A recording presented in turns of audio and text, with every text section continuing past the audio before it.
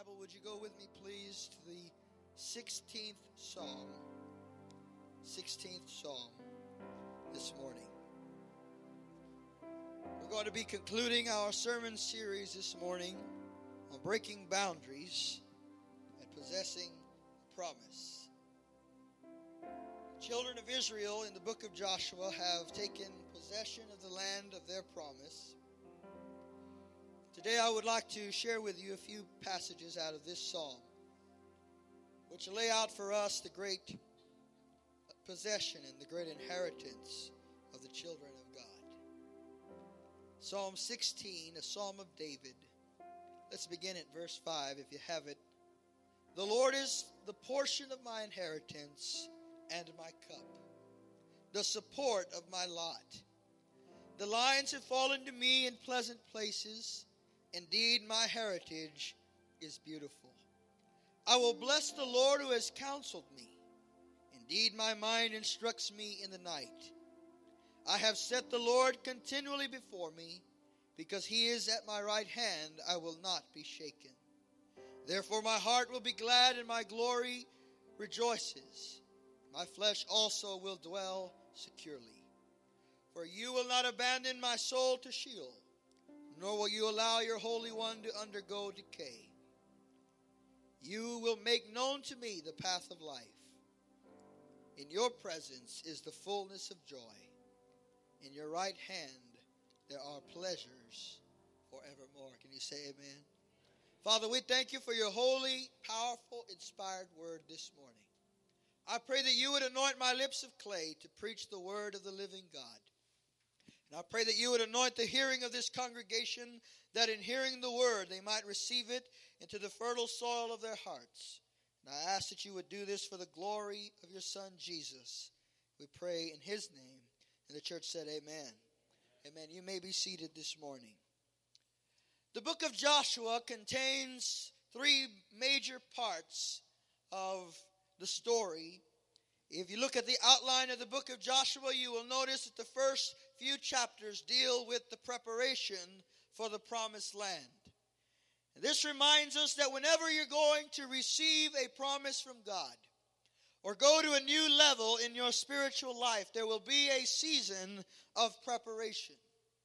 There is always a time God sets apart to prepare you and to consecrate you for his purpose in your life and for his purpose in your day. Sometimes we can describe that time as a wilderness experience, a time when we have to go through the cutting away of the flesh and the cutting away of impurity so that we might be able to be useful and pleasing to the Lord. For the scripture says, who shall ascend to the hill of the Lord but he who has clean hands and a pure heart. And so Israel went in the first few chapters of the book through a series of preparations. And then we get to the middle of the book, and the center section of the book talks about the conquest of the promised land. And this reminds us that every time we're going to go to a new level or achieve a new thing for God or with God, that there will be a season of conquest. There will be a time for struggle.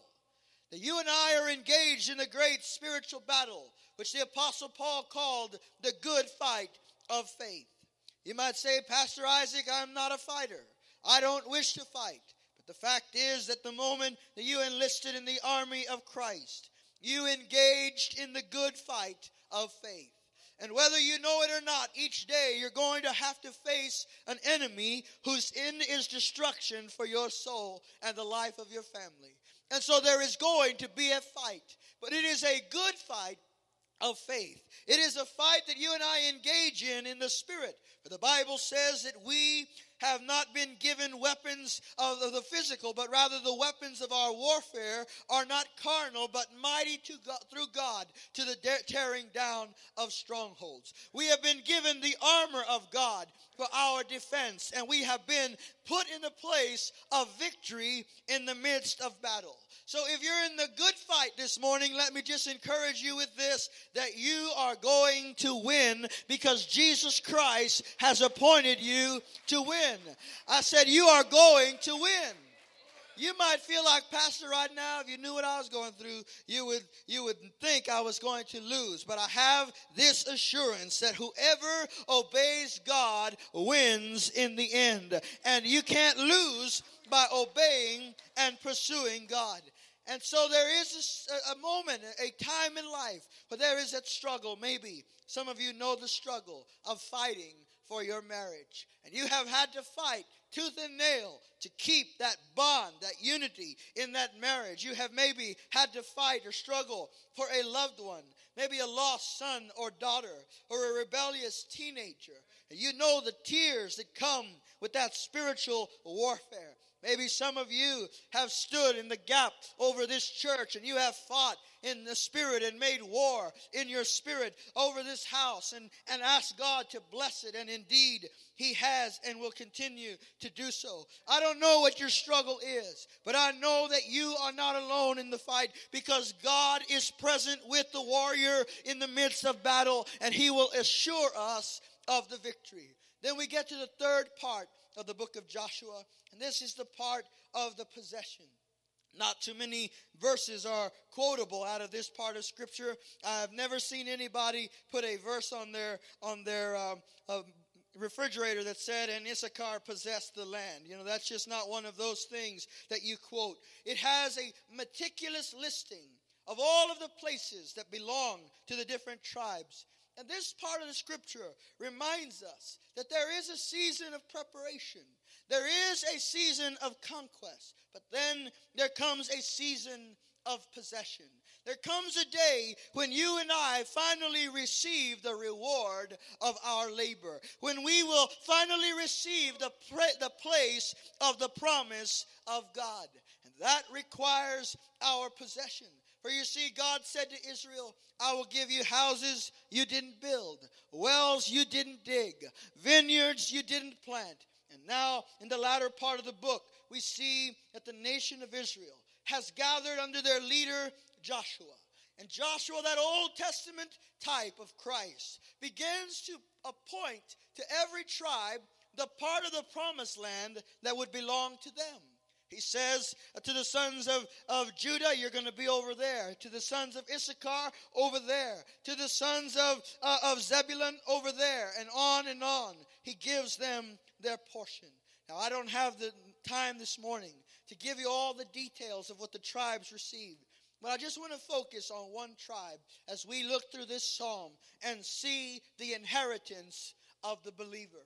The Bible tells us, if you go back to the book of Genesis, that the family of Jacob, the family tree out of which the Messiah would be born, was not a perfect family tree. Any of you from a perfect family tree? That's kind of what I was thinking. We all have a few bent and broken branches in our family tree, don't we? Well, the Scripture tells us that Jacob took a wrong turn.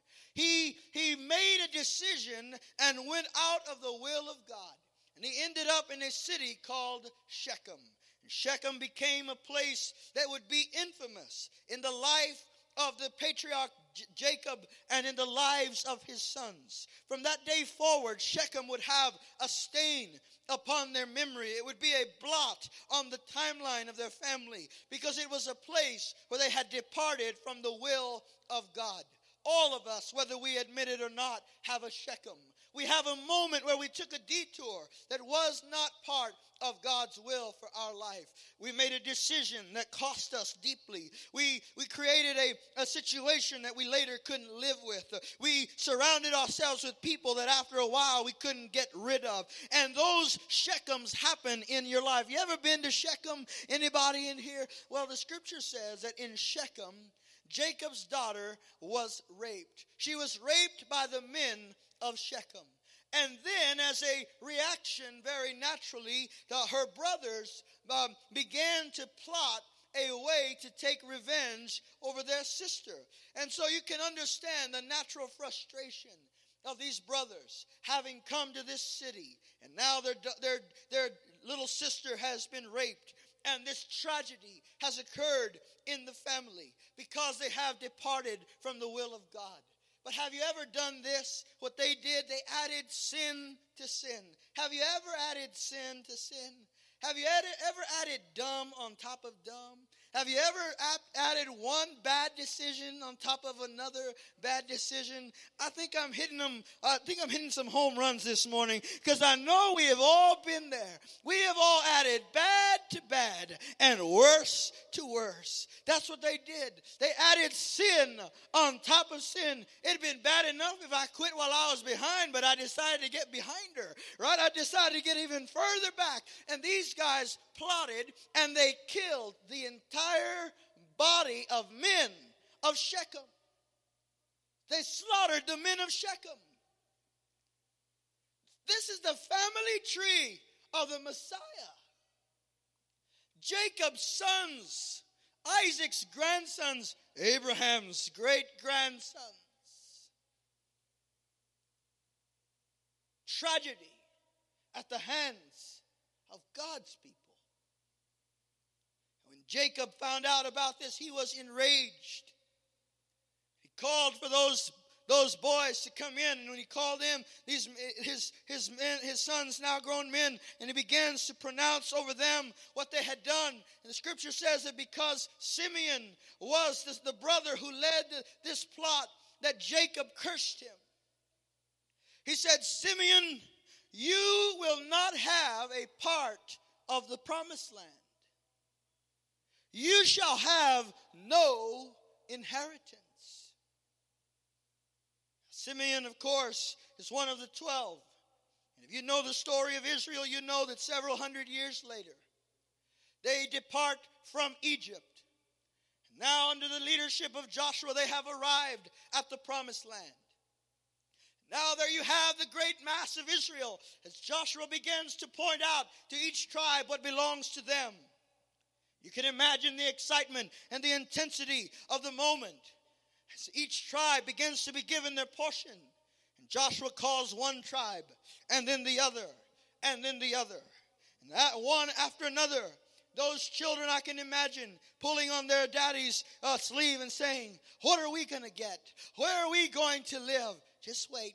Joshua hasn't gotten to us yet. Are we going to have a lake? Are we going to have a river? Are we going to be by the ocean? Just wait. But Joshua hasn't gotten to us yet." And on goes the list. And finally, chapter 19 kind of reveals in a concealed way that the tribe of Simeon got no inheritance. You can imagine being the one tribe. Now we're talking about more than a man. Now this is more than just Simeon. This is now Simeon's descendants. This is now a nation. A small country is now waiting for a portion that they were cursed out of. And I must remind you this morning that sin is never personal. It has an effect on everything it touches. The drunk thinks nobody will be hurt by my drinking, but the fact is that somebody's watching him. His son or his daughter is watching him. The drug addict thinks nobody is going to be affected by this, but somebody is being touched by that sin. Somebody is being scarred by that. And friend, Simeon's tribe is now, Simeon's long dead, but they're still reaping the reward and the repercussion of their father's sin. They're still reaping the tragedy of Shechem. Maybe you're wondering this morning, "Pastor, will I ever outlive my Shechem? Will I ever outlive the place of my brokenness? Will I ever outlive the place where I messed up and messed up on top of messed up? Will I ever outlive my bad past?" Well, here you have the story of Simeon. The Bible tells us that they received no inheritance. But in the 19th chapter of Joshua, we find a very encouraging portion of scripture in the text where it says that Simeon was given a portion within Judah because Judah's territory was too great. I want to paint in your mind the picture of this tribe. They have arrived at the last of the tribes. Everyone has been given a portion except for Simeon. The tribe has been left out. out. This was the curse of Simeon's sin. And this is the very thing that Adam did to the human race at the garden when he sinned against God. He left us outside of the covenants of God, without hope and without God in the world. But then the tribe of Judah steps up, and Judah raises their hand and says, you know what? Our portion is too great for us. We don't have enough people to possess this entire portion. They said, Simeon, why don't you come over with us and have a portion inside of Judah? Can I tell you, church, that 2,000 years ago, the Lion of the tribe of Judah went to the cross, and he made room that you and I might have an inheritance in his righteousness and through his blood. He called us over and said, hey, you who are sinners, you are lost, undone, without hope and without God, come and have a share in my inheritance. That's why the psalmist said, the Lord is my portion and my inheritance. God has given you an inheritance in his Son. Somebody ought to get excited this morning, because you and I have an inheritance in Jesus Christ. He is the portion of our inheritance. In him we have righteousness, which we could not earn. In him we have the inheritance of peace with God. In him we have the inheritance of mercy. In him we have the inheritance of compassion. In him we have the inheritance of justification. In him we have the inheritance of redemption. In him we have the inheritance of divine healing. In him we have the inheritance of restoration. In him we have the inheritance of an eternal hope. In him we have the inheritance of an eternal life. Somebody ought to give God praise for his Son, Jesus Christ. Hallelujah. The Lord is my inheritance. You know, we get all caught up about heaven. Am I going to have a mansion? Is it going to have a big white porch? Is there going to be a big marriage supper? You know what? I don't care about any of that. I'm sure it'll be sweet. But what I want to see is Jesus, because Jesus is my prize. Jesus is my reward. Jesus, he is my inheritance. The writer of the book of Hebrews put it like this. He said the patriarchs, they left the Ur of the Chaldees. Abraham left. And they did not return, although they had the opportunity to do so, because they were looking for a city whose builder and maker was God. When you read that text, you discover that the city that Abraham was looking for was not the city of Jerusalem. It was not even the new city of Jerusalem. He was looking for the man Christ Jesus, the inheritance of the believer, the one who trusts in God by faith. You and I this morning, as we read through this psalm, I want you to act like you're sitting in front of a lawyer who's reading out a will of a very wealthy benefactor. Your relative has left you an eternal inheritance. Do you want to know what's in it? Do you want to know what's in it? Oh, you act like there's $10 in this thing for you. I said, do you want to know what's in it? Well, let's read on, verse 6. It says, the lines have fallen to me in pleasant places. Indeed, my heritage is beautiful to me. This inheritance is a pleasant inheritance. Now, you and I may not understand this passage very clearly because of the cultural difference. But let me just put it to you like this. When God gave a tribe a portion, he was basically drawing out the line for them. To some of them he gave desert. To some of them he gave river. To some of them he gave coastline. He drew a line around them, just as he draws a line around you and I. That line is the line of life. The Bible says there is a line which no man can cross. He has given to each one a perfect outline of the things that he will give into our life.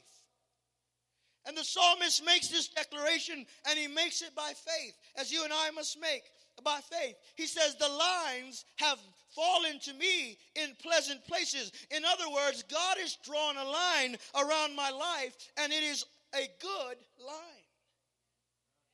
Sometimes we struggle with that. Because we go through life struggles and we think, God, why did you draw this into my life? We go through sometimes moments of battle and difficulty, and we say, God, why did you draw this into my life? Sometimes we go through moments of loss, and we say, God, why did you draw this into my life? Sometimes we go through moments of great joy, and we celebrate that God has drawn those things into our life. And so we must say by faith that the lines have fallen to us in pleasant places. I can say this for sure, that what God allows in my life is good. Even if at times it is perplexing and complicated and difficult to understand, but God is good in what He allows in my life. And friend, He's also good in what He doesn't allow in your life.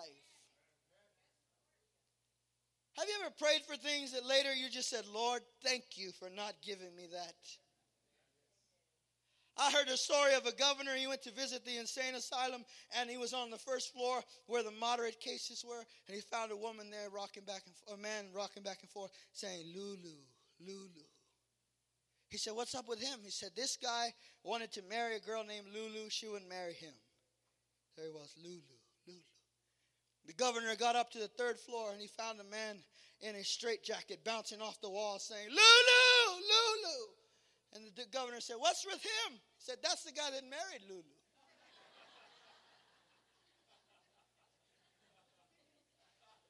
God is good in what He does not allow. I said, God is good in what He does not allow. Come on, you might be crying over somebody that walked out. Let them walk. God is good in what He does not allow.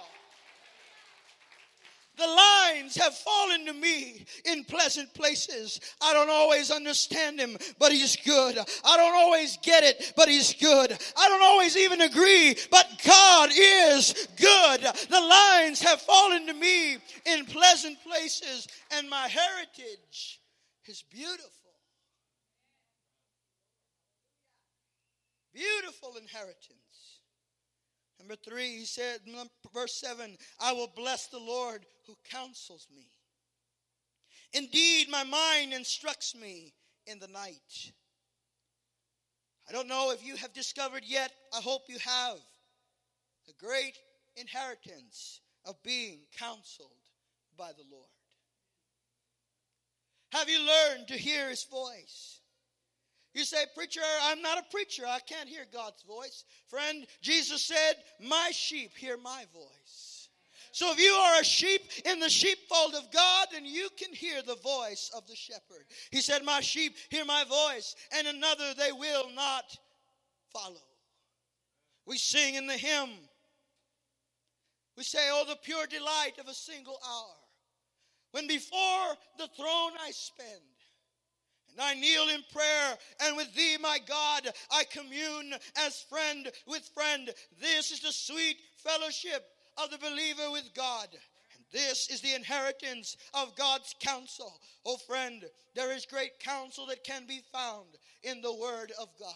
When you open the sacred book and you come to it with a hungry and thirsty soul, God will see to it that His word will leap out into your spirit and bring life and bring counsel and wisdom and understanding. There is the sweet counsel of the preaching of God's word. How many times have we been discouraged or bewildered or lost in our thoughts, and yet the preaching of the word of God comes right in time and in due season and brings revival to our soul. What sweet counsel there is in the preaching of the word of God. But there is a counsel more intimate than that.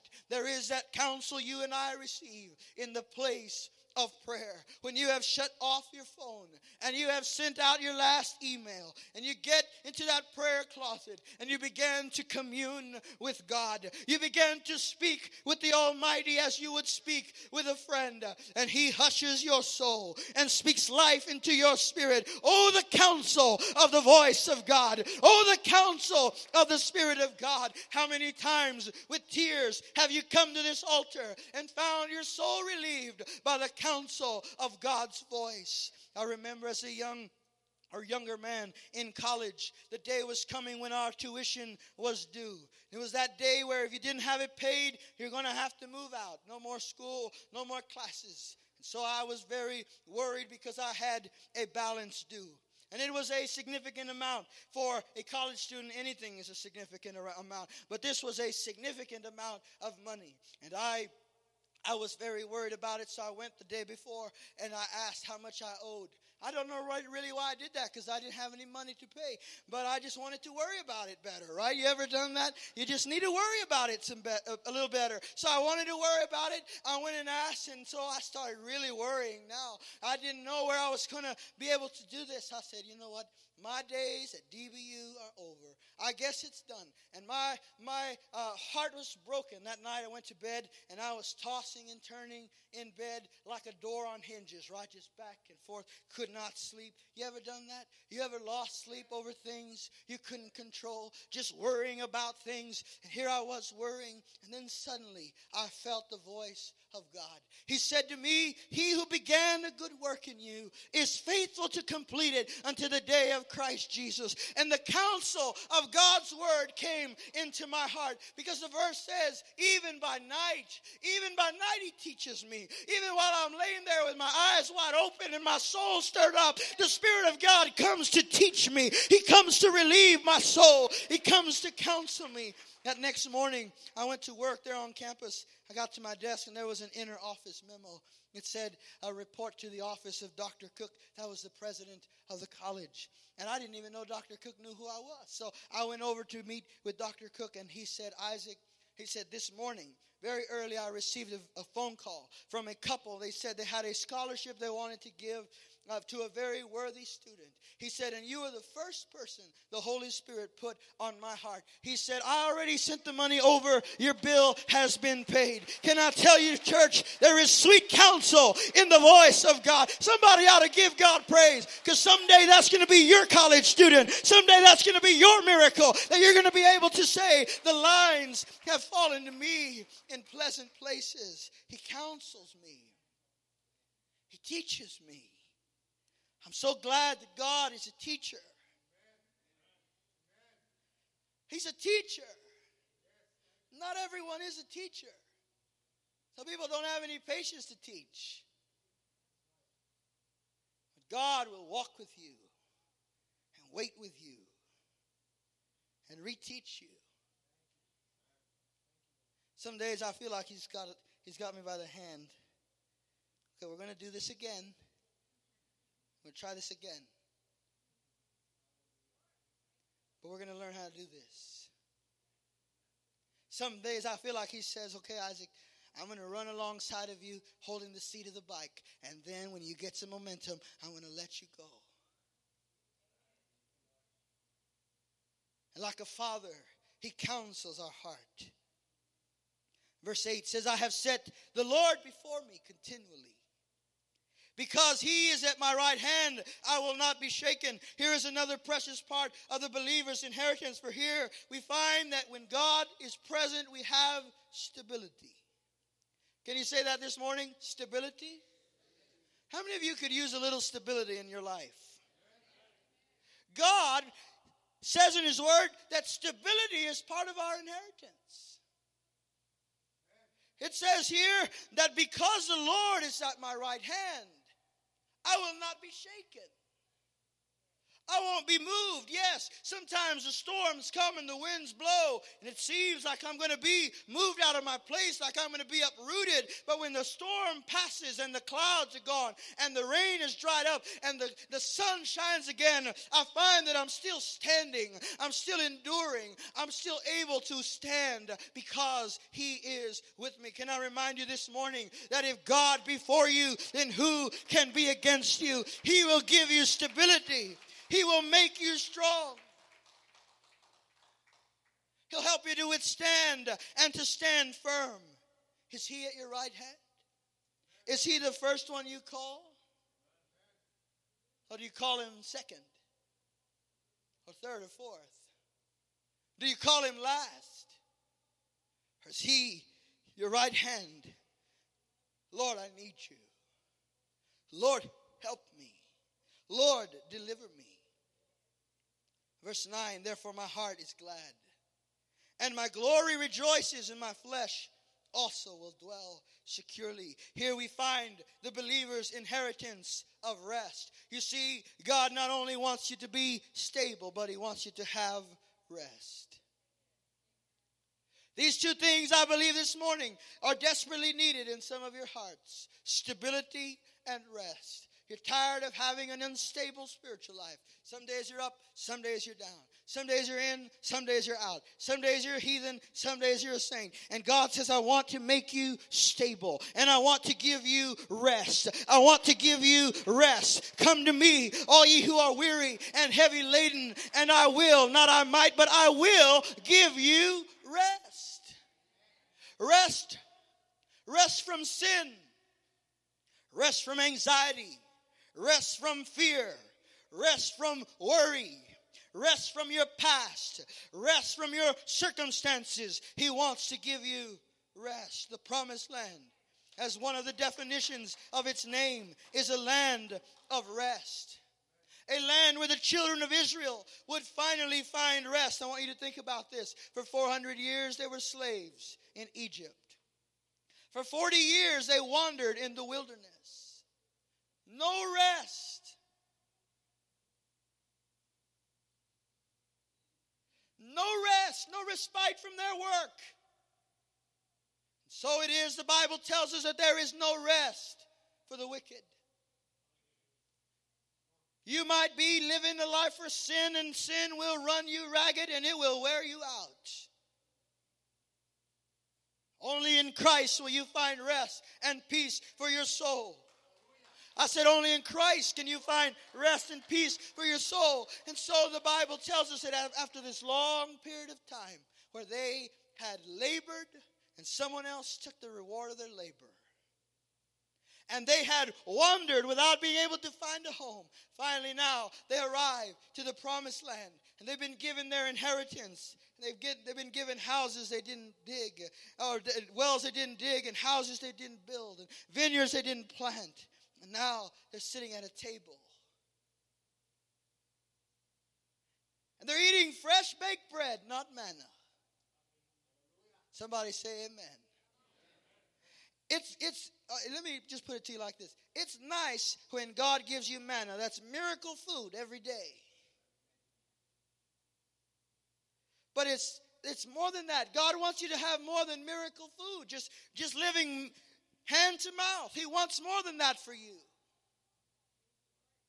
I thought I was talking to Kingsway Church this morning. I said He wants more than that for you. He wants to bring you to a place of abundance. I said He wants to bring you to a place of abundance. I'm going to need a little faith in the house of God this morning. He wants to bring you beyond just the daily manna. He brings them now. They're sitting at the table. It's no longer manna, but it's fresh baked bread.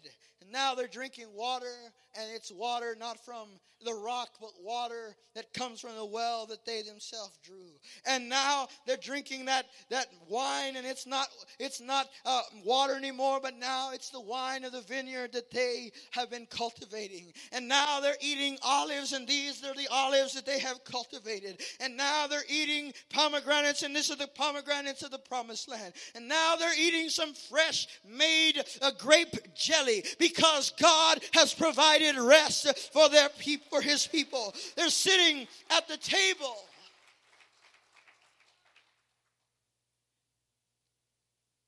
The wilderness is past. The trouble of yesteryear is past. It's now a faint memory. Egypt was a long, long time ago. Can I tell you, friend, maybe you think, Pastor, that day will never come for me. I'll never have a day when I can just sit around the table with my family and enjoy the blessing and the favor of God. Can I tell you that if you will move onward and upward in your faith, that God will give you rest and God will make His abundance flow into your life. And you too will be able someday to sit around the table and rejoice. And the old Egypt will be gone. Some of you were drug addicts, but on that day you won't even remember about your drug addiction. Some of you were alcoholics, but on that day you won't remember about your alcoholism. Some of you were liars and cheaters, but on that day you'll be a man of honor and integrity. I said, God will give you rest. Come on, somebody. He is our rest. Hallelujah. Then verse 10 connects to this passage where it says, you will not abandon my soul to Sheol. You see, God not only wants to give you rest here on earth, but he wants to give you eternal rest. You see, there is life beyond this life. Life doesn't end with the funeral. That's where it begins. If you're a believer in Christ, there is a promised land waiting for you. I lost my mother and father within 2 years of one another.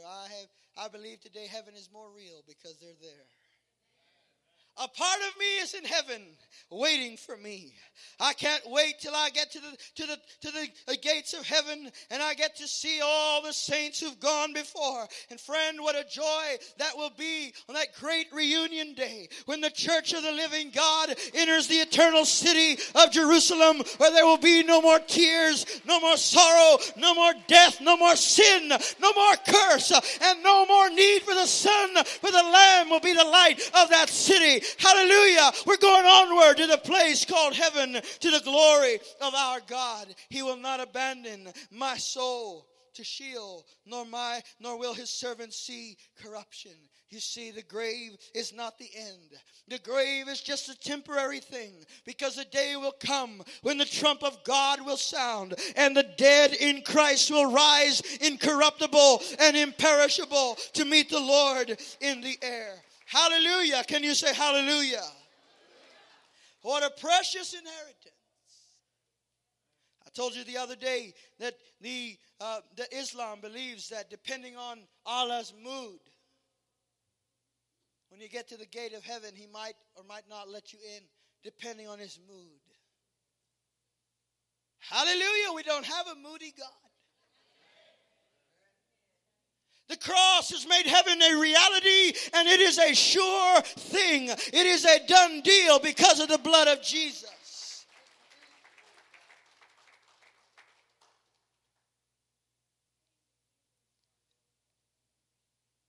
Verse 11. You make me know the path of life, and in your presence there is the fullness of joy. In his presence there is the fullness of joy. You know, I've been in the presence of the President of the United States. Not this one, but the last one. It was pretty cool. But it wasn't the fullness of joy. I'm in the presence of ambassadors. But it wasn't the fullness of joy. There's only one place I've ever been where I experienced perfect joy and perfect peace, perfect calm. That was the presence of God. Doesn't matter if I was in the kitchen or the car, the front pew or the back row. Didn't matter if I was on Prayer Mountain in South Korea or Kingsway Church, Beeville, Texas. I've never known a sweeter place than his presence. In his presence, my fears subside. In his presence, my arguments are laid to rest. In his presence, peace comes like a river. In his presence, there is life. His presence is the fullness of joy, and at his right hand are pleasures forevermore. What an inheritance.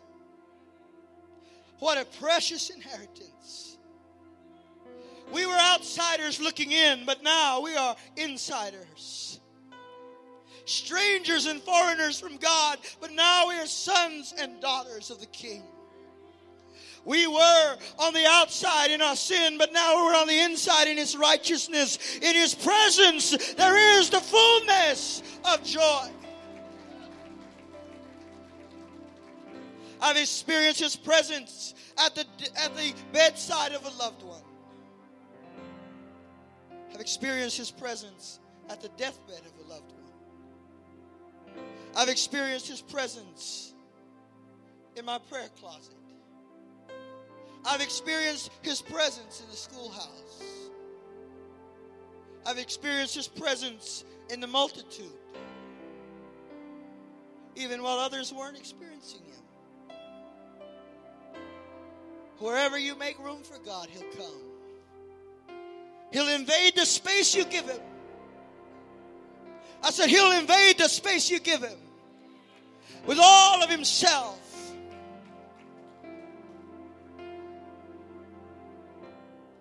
If you will worship Him, His presence will fill your soul.